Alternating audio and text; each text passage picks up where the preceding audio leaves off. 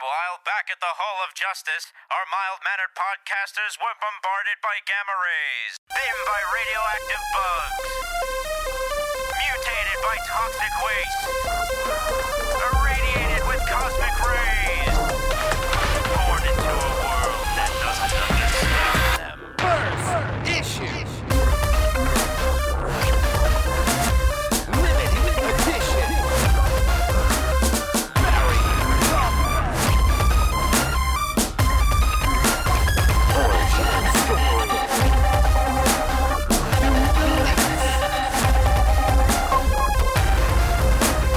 Second printing.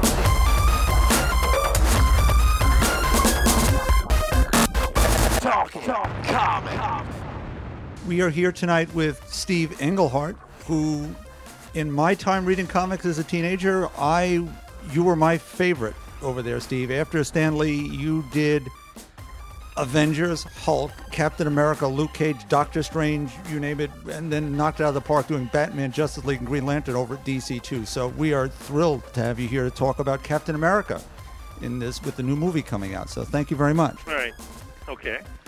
Now, first off, I would just like to say that your tenure at Marvel began with Stan Lee just having left some of these books, Roy Thomas in charge, and you came in with that next wave of young guns. You, Steve Gerber, Marv Wolfman, and all those guys.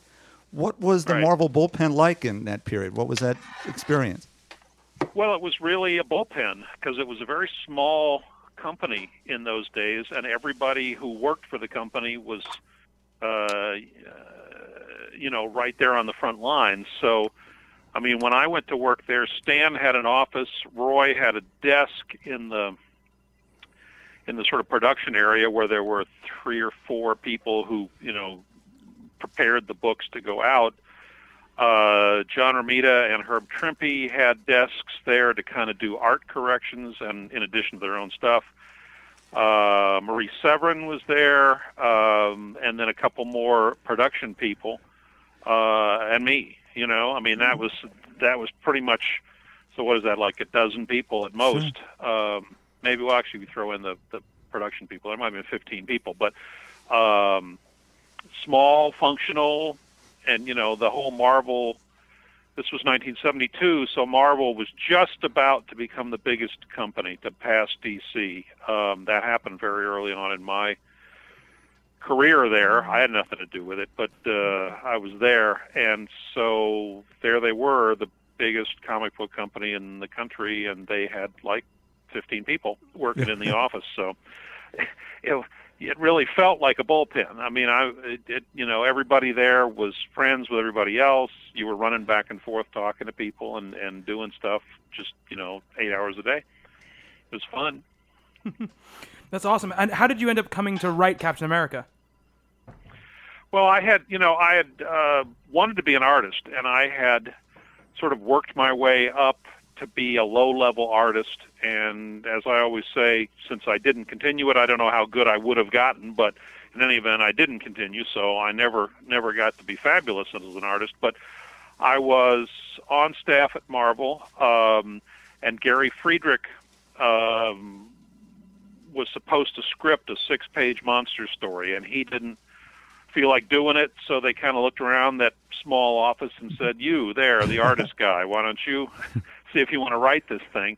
And I wrote it, and it was only 6 pages, but I enjoyed doing it, and they liked what I did. And in a small company like that, I mean, it's like there's no, as soon as they go, "Oh, this guy can write," then the next step is, let's give him something to write. I mean, you didn't have to sit around for a long period of time waiting for decisions to be made by some hierarchy somewhere. So they started me out doing what people did in those days, which was work on the romance and the Western books, because if you totally screwed up, you wouldn't be screwing up Iron Man in the process.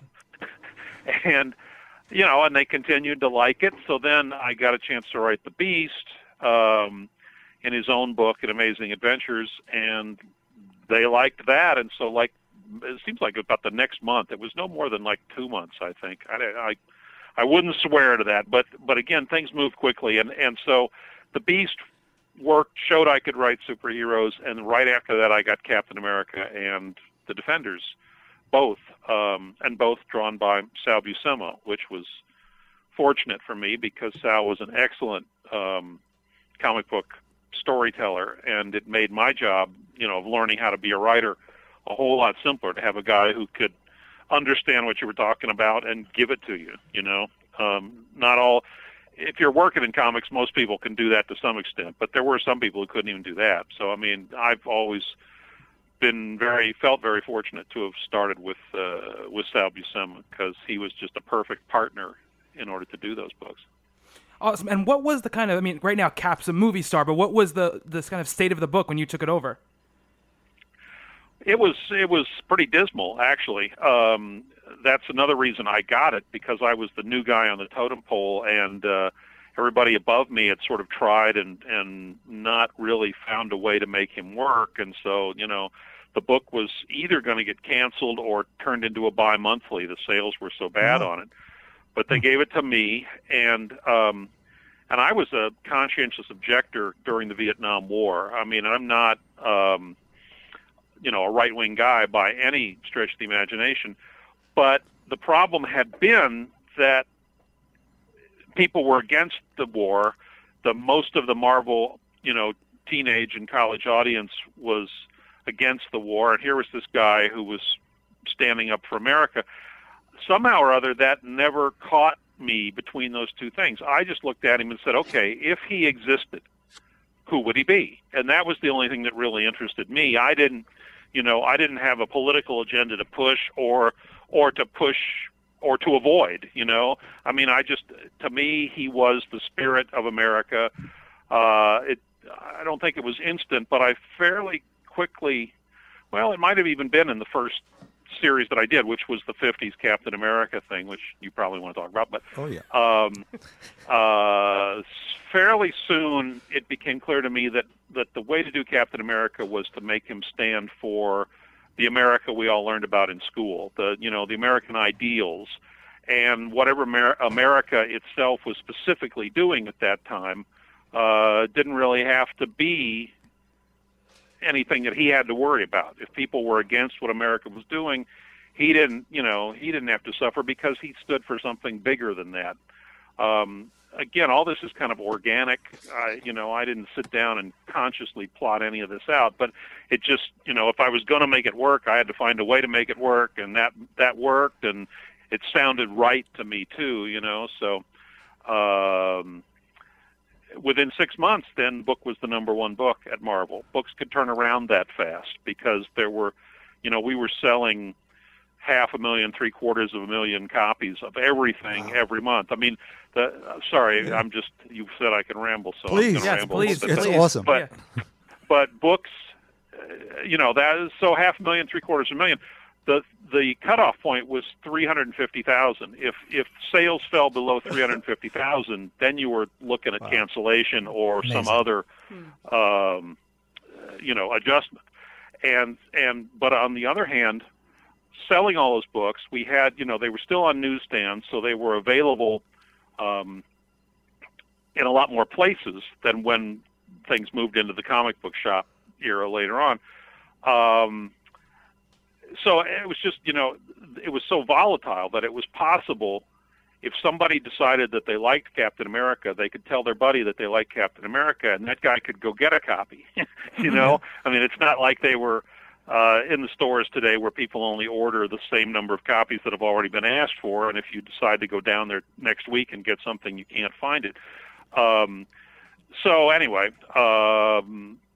by having an idea about what to do with him and executing it, the book went from near cancellation to the Marvel's top title, and that certainly, sort of established me as a writer at that point. I said, "Oh, okay, well, this guy must have some sense of what he's doing." So, Cap was, I was doing the Defenders, and I was doing other books in that time period, but I mean, it was probably Cap that really kind of established my career.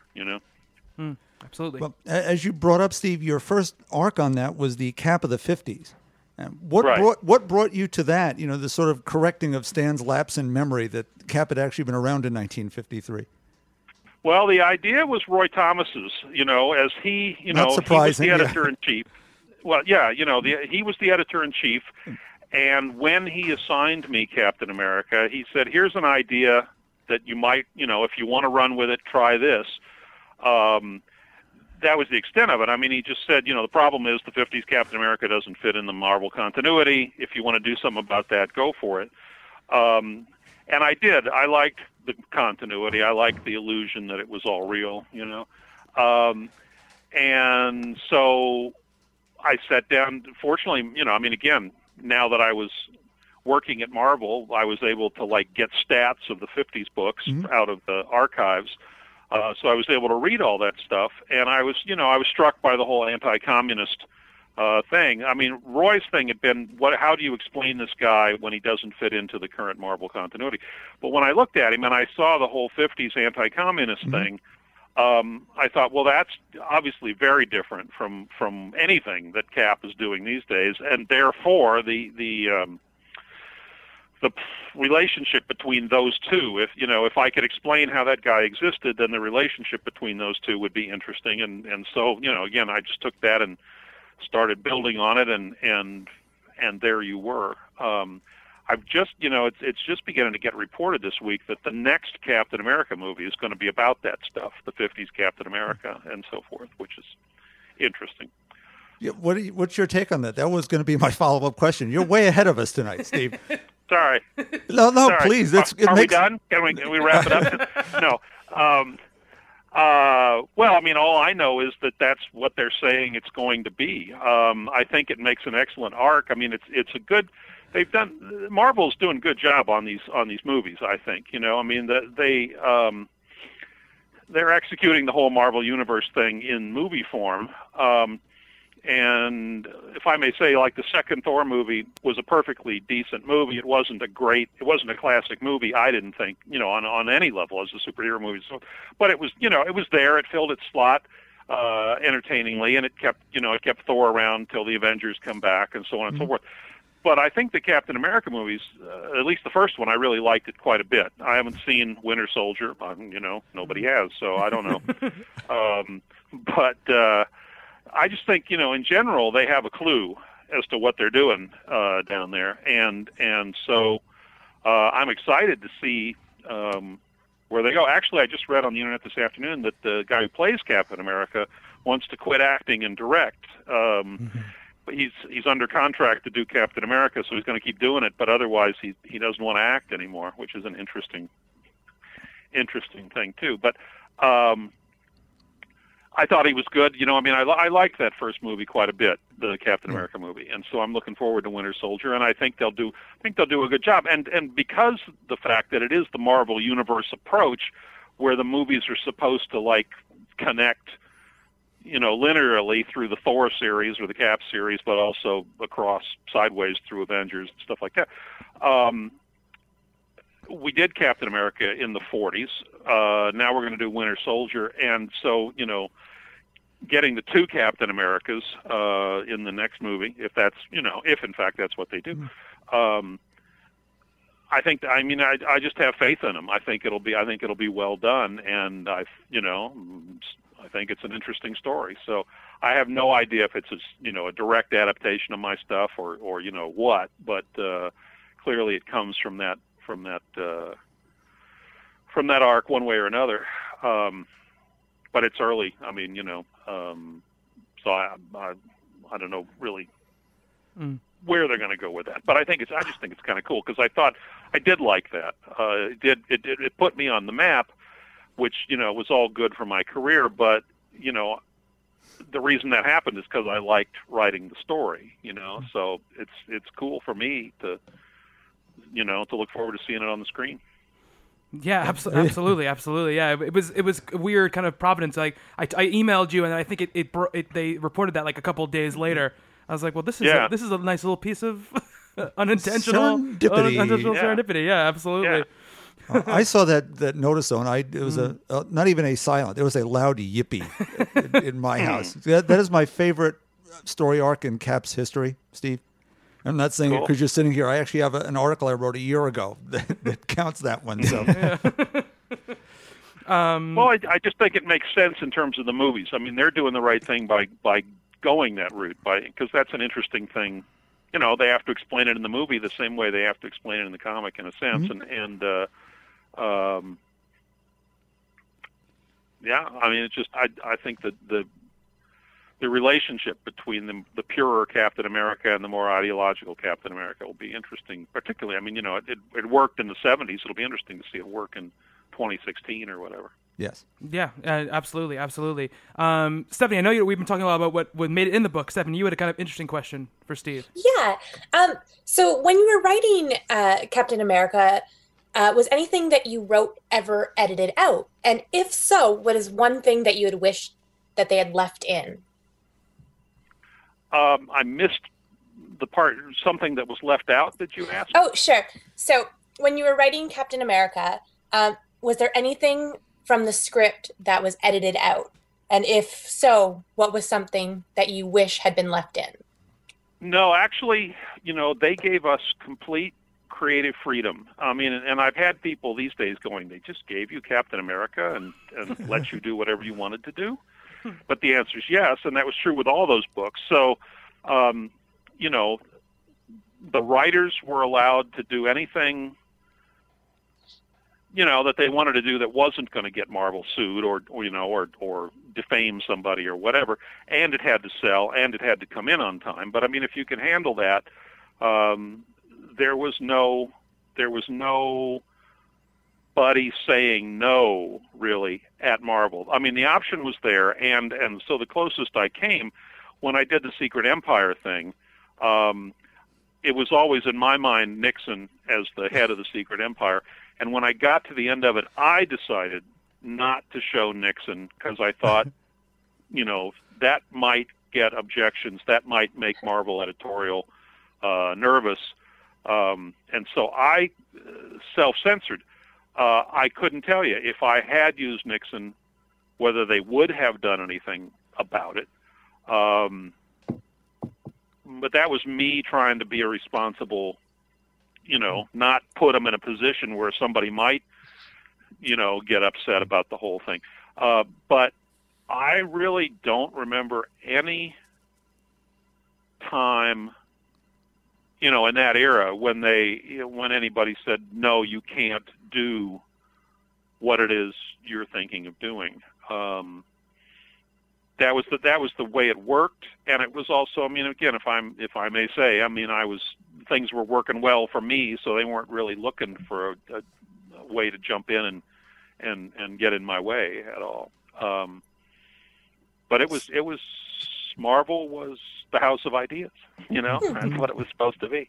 That's really cool. So they just kind of trusted you to kind of do what was right for the story and go with that. Yeah. You know, and when I left and Mark Grunwald took over, I mean, that was the deal. I mean, you got the series. It was under your care and control, and it was up to you not to, you know, I mean, you can't screw up Captain America and expect Marvel to be happy about it. But if you didn't screw it up, then you got to keep doing it. That sounds like a dream in these days. You hear so much about them being, like, a lot of writers and artists being so edited. It sounds like, you know, something well, that's why. Yeah, that's why I don't do it anymore. That's why I'm out of comics, because the business isn't like that now. And, you know, when I first started really running into that, I said, no. I mean, when you get your first job, they say to you, here are the rules. You have to show up at 8, you go home at 5, you get a half hour for lunch, you have to punch the clock, and you go, okay. You know, I mean, that's the rules. That's the job. In my case, the rules were you get complete creative freedom, you know, so it's like it's hard to then accept anything less than that later. And now that it is, you know, I mean, the flip side of all these movies and stuff is that the whole business has become more Hollywoodized, where there's more structure, there's more editors, there's more people giving you notes. You know, didn't appeal to me, so that's why I bailed out of it. But you know, for most, you know, I mean, up until the mid 2000s, I guess, people still had the ability to do that. But after that, I said, no. Yeah, absolutely. Well, now, in the wake of the Secret Empire finale, Steve disavowed his Captain America identity and became Nomad, the man without a country, which spoke so much to those of us who were disillusioned by Watergate and all that as a lefty from that period. It was like, yeah. Anyway, how do you think your Steve Rogers would react to today's political climate?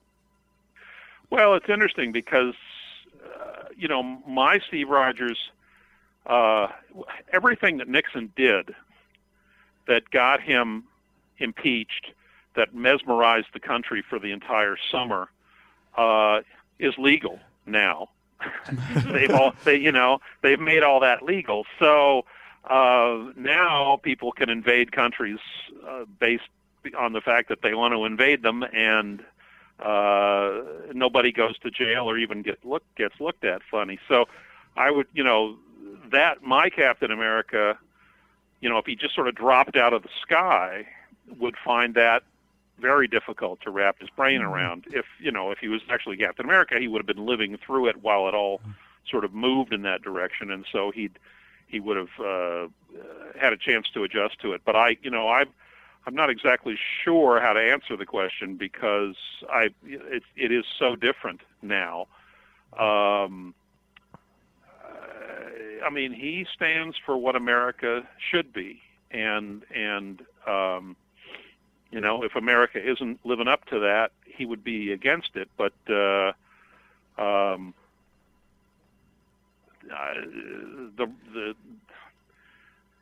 stuff that blew his mind is like chicken feet compared to what's going on since. So hard to say.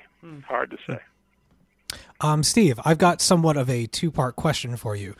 As a creator who's worked in the comics industry for a number of years, and as someone who's witnessed many of its ups and downs, what, in your professional opinion, has been instrumental in keeping the industry alive, and can we do anything to make it better? Well, I think that the run Marvel had in the Bronze Age satisfied a lot of people. I mean, there's a period from when Stan started in the early 60s until the late 80s, which is when I think the Bronze Age ended. So close to 30 years, 25 years, whatever. A lot of people grew up and liked what they were seeing out of Marvel and, and other comic companies too.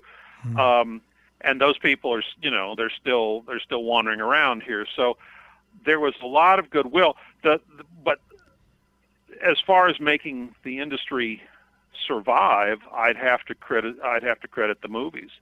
When, in the 70s and 80s, in that era, everybody who read comics liked comics and knew comics and, could live in a comic book. They could, there was a comic book world you could live in. But everybody who didn't read comics refused to read comics. They all thought comics was children's crap, and the end of story. I mean, you couldn't say to them, look, why don't you read this Jack Kirby book and see what you think? Because they'd go, no, I already know that it's a piece of crap, and I'm not, I'm going to waste my time on it. Right.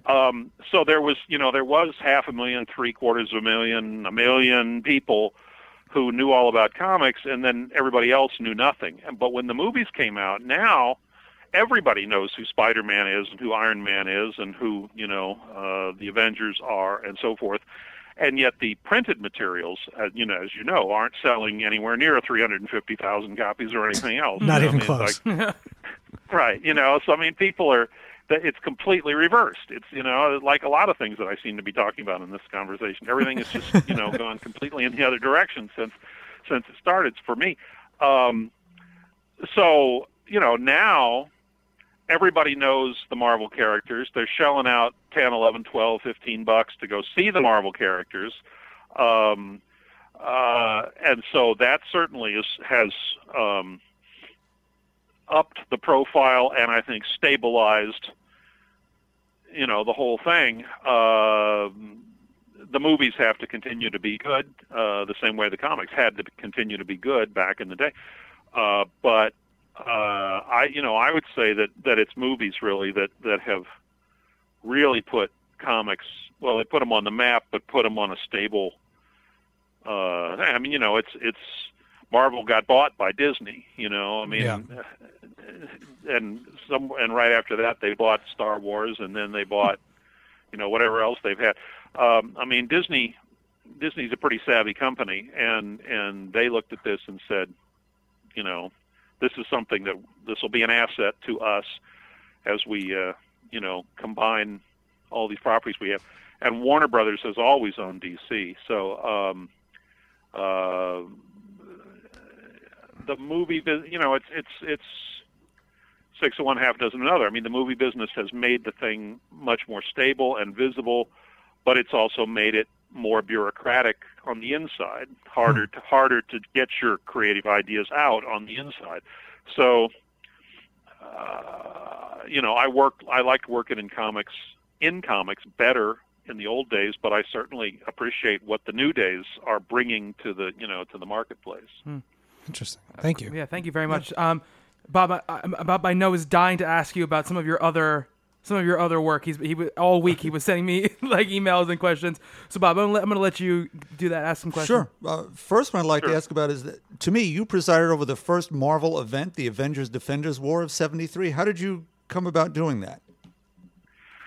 Well, when I was a fan, liking Marvel Comics, thinking, gee, someday I'd like to work for Marvel Comics, they used to have annuals every summer where they would throw in a new 40-page story or something, plus reprint something from the early days, which, again, even though it was only 10 years in the past rather than 50, seeing, Fantastic Four #4 or something like that was a very cool thing. So those annuals were a real special thing, I thought, and they all came out in the summer, and I can remember sitting, in really strong heat under a tree reading them. There's all sorts of sense memories and stuff. So when I was then working at Marvel and I was writing both Avengers and Defenders, Roy came in one day and said that, people upstairs had decided they weren't going to do any annuals that year. And I thought, well, that's no good. You got to have something going on for the summer. And so I thought, well, I could do the Avengers and the Defenders. And again, I went to Roy and I said, here's my idea. And he said, well, if you're late on any one of those issues, you'll screw everything up because they come out, sequentially. And I said, I won't do that. And he said, okay. And that was, Wow. That was the editorial conference on that regard. So yeah, I did the Avengers Defenders thing because I really just wanted to do something special for the readers out there. I mean, I liked it when I had been a reader, and always sort of felt like, I can remember one day when I said, I'm the only Avengers fan in the country who can't be surprised every month. It's like I lost, I paid a price there too, I lost something in the process there. And it was, so it was kind of that deal. I wanted people to have a good time the same way people had given me a good time, so. Well, it was a great hook that, Hawkeye had just left one group and hooked up with the Defenders. Mm-hmm. So the way that all worked itself into place, the obvious Cap Namor fight, but I was just showing Bobby the full page of Hulk Thor that Sal Buscema did, which is still one of my absolute favorite pages. And your captions help make that, the two titans and... Well, it was fun working out who would fight who, and how that would work. I mean, the battles themselves had to be interesting. The two battles in the issue had to play off each other. The whole thing had to develop the overall structure of it. So that was all fun for me as a guy, trying out his wheels with the books and so forth. What could I do? How could I make it work best? And it all built up to the big Hulk Thor fight, and I thought, well, I don't even know who would win that fight, so maybe nobody will win that fight. And then they show up and go, hey, stop doing that. We have things to talk about. It was. There I was. I had all those characters at my control. It was, I could do anything I wanted with them, so I was having a good time. Something I want to ask you about, because I think it's like an amazing little little known corner of the comic book world is the Rutland kind of Halloween parade crossover thing, because my father is actually born and raised in Rutland, so when I found out about this, I became like sort of obsessed about it, and I don't think a lot of people nowadays even know what it is. Like Bob had to fill me in on what it was. Can you just tell the listeners out there and give us what that was like and how it came to be? Well, there was a guy named Tom Fagan who lived in Rutland, and I'm not sure of all the details right at the beginning, but I think either they just liked to have a parade, a Halloween parade, or maybe the parents wanted a parade rather than letting kids wander around. I don't really know. But there was this parade where people would dress up as superheroes, and this is, long before cosplay. I mean, if you went to conventions back then, you might see one or two people in a costume, but I mean, costumes were still they weren't a normal thing, really. And yet here was a whole town full of people in costumes because it was Halloween, so of course they could do that. So, again, Tom Fagan sent an invitation down or something. Because that was just before my time when they first started going up there. But I mean, a bunch of comic book guys, Neil Adams, Denny O'Neil, others decided they were going to go up. Probably Roy was in the beginning thing too. Decided they'd go up to Vermont. I mean, I don't know. I forget where you guys are, but anybody who knows the East Coast, it's like a 5-hour drive from New York up to Rutland. I mean, it's not an impossible thing to go up for the weekend. And so they did, and they came back, and Roy and Denny did a Batman story about the Rutland parade, and I think Roy did one the same year. And so by the time I got there, it was like the second, maybe the third year that it was just a thing. Comic book people would go up there. And so, I went. Marv Wolfman, Len Wein, Jerry Conway, Glynis Wein, Len's wife at the time. We went. Other people were up there. And so there was the parade through the streets, and then everybody would retire to Tom Fagan's. I don't think it was his house. I think he had rented it because it was a big, old, scary New England house. And there'd be this party, and everybody there would be in costume. And so it really was a very different thing to be walking around a room full of Marvel and DC superheroes, dancing. And if you went outside, I went up to Rutland twice or maybe 3 times, and even though it's astronomically impossible, it always seemed to me that it was a full moon. It was Halloween. It was Vermont in the end of October, so all the trees were bare, and it was it had a real Sleepy Hollow kind of vibe to the whole thing. So you could be inside at the party, you could go outside, and it would be quiet and cold under the moonlight with the gnarly trees and stuff. All that stuff is reflected, I think, in the comic book stories that people did out of it. And so, again, it was an established thing, and I was going up, and, I was a Marvel guy, but Len was writing the Justice League, and, somehow or other, I don't know, I couldn't tell you whose idea it was in the first place, but we came up with this idea. Could we do stories that could stand alone so that nobody could give us a hard time and yet would fit together if you just sort of looked at it that way. And so that's what we did. I mean, Jerry wrote the Thor book, I wrote The Beast, Len wrote Justice League, and we came up with a storyline in which all 3 of those books fit together. You can read them sequentially.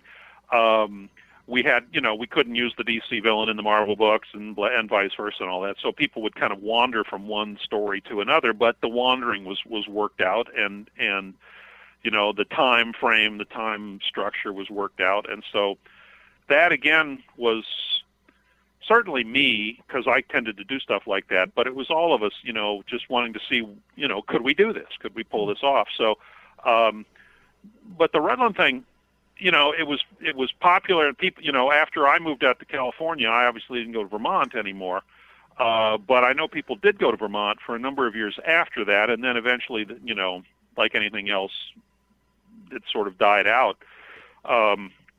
but it was, you know, I'm just trying to think of how really to explain it. In those days, if you wanted to work in comics, you had to go to New York. I mean, there was no internet, there was no, you know, none of that stuff, no Photoshop. You had to physically, you know, everything was done sort of physically. I mean, when I wrote dialogue on pages, they were the real pages. It wasn't scans of them or anything. I mean, the stuff got mailed to me, and then I mailed it to the next guy, and then, or whatever. And so you had to be in New York to cut down on the travel times for mailing, and also, you know, you could get together. So everybody who did comics, with a very few exceptions, all lived in the New York area, and so you knew everybody, and you know, people partied around New York. They did, you know, whatever people do. So this whole idea of like, let's all go to Vermont for the weekend. There were a lot of people who were up for that. You know, they were all there. It was easy to get up to Vermont. They all could use a good party. You know, I mean, it's like, so it became like, well, like, you know, right soon after that, maybe sort of simultaneously, the San Diego Comic Book Convention started. And when it started, it was held in a hotel ballroom. You know, it was nothing like it is today. And a lot of people loved to go to the San Diego Convention because it was always sort of perfect summer weather in California, which people who lived in New York didn't get, you know, didn't really get as much of as they wanted. So there were things that were kind of on the social calendar for comics, and Rutland was just definitely one of them, you know. It was just something you did. You went up and had a good party. Yeah, I mean, it's such a, I mean, the social aspect of it and the actual, what happened in the books, is such an amazing that could not really happen today. Like, there is no way you could get away with that kind of crossover today with the two of the biggest media conglomerates in the world owning the two companies. But it's just like a wonderful piece of, I think, you know, comic book trivia and good books too. That, you know, I've read a few of the books, and it's just a really cool thing. You know, we've talked a lot about the work that you've done, and we could talk to you for hours. I think we haven't touched on huge things, obviously, that you've done in your career. We didn't even mention the name Batman in this whole entire conversation. But and so we'd love to one day talk to you again about that. But I wanted to ask you about what you're doing now. Like, well, what is Steve Englehart up to these days? Well, I'm writing novels now. When I decided comics wasn't going to work for me anymore, the only real place, since I never pursued the art, the only place I could go was in writing. And so I went over to books. So I've had a series that's coming out from Tor, the Max August series. They are the Long Man, the Plain Man, and the Arena Man thus far, available from Amazon or your local bookstore, but probably Amazon. I miss the comics. I'm sorry that there's no pictures in this stuff, and I know from selling these books that there are people who won't pick them up because they don't have pictures, and I totally get that. On the other hand, I get to write what I want to write. You know, I get to tell stories with no editorial interference, and so you know, that's where I've ended up, telling stories in a different medium because the medium fits me better. I mean, which is what you have to do. I mean, I looked at your website, did some research before we had this conversation. What's Russell? Russell is a Christmas story. When my kids were little, I made up a Christmas story for them, and I wanted to do sort of an Advent thing where there were 25 chapters to this. You'd start reading it on December 1st, and you read a chapter a night through Christmas. And I thought, this is great, this will work. And I went and found a children's book agent and presented it to her, and she said, this will never sell. And I'm like, no, it's great. She said, no, there's no market for this kind of thing now. And I said, well, it's kind of like this long, adventure story. It's like The Wizard of Oz. And she said, nobody would buy The Wizard of Oz today. It's too long. Kids don't have that attention span. So I had to bow to her expertise. And she was right, and I ended up writing a number of children's books on different subjects. But so Russell just went back in the drawer, but I always thought it was a good idea. And when the internet, made it feasible, I said, well, actually my wife said, why don't you put that on the internet? And I thought, well, heck, it's just sitting in the drawer. I'm not getting paid for it that way, so I might as well put it for free on the internet. So Russell is a story. It takes place in 25 chapters about a Christmas tree who comes to life. There's some elves and Santa's in it, and it's for kids. And it appears on my website every December 1st, and it vanishes from my website when Christmas is over. But I just put it up there every year and let people who want to can read it. Awesome. Well, like I was saying, Steve, this has been fantastic to talk to you about this stuff and to talk about Captain America with someone who was there in the trenches writing the character. And like I said, there's so much other things. I mean, there's film stuff. There's more stuff about your books. There's animation. There's video game stuff. All this stuff that you've worked on. You've had such a huge career, and no way we can possibly cover it in one interview. But we'd love to have you on again. But thank you so much for coming on and talking with us and donating your time and talking with us about this great work that you've done. Sure. Well, thank you. My pleasure. Of course. So, Steve Englehart, thank you so much for joining us on Talking Comics.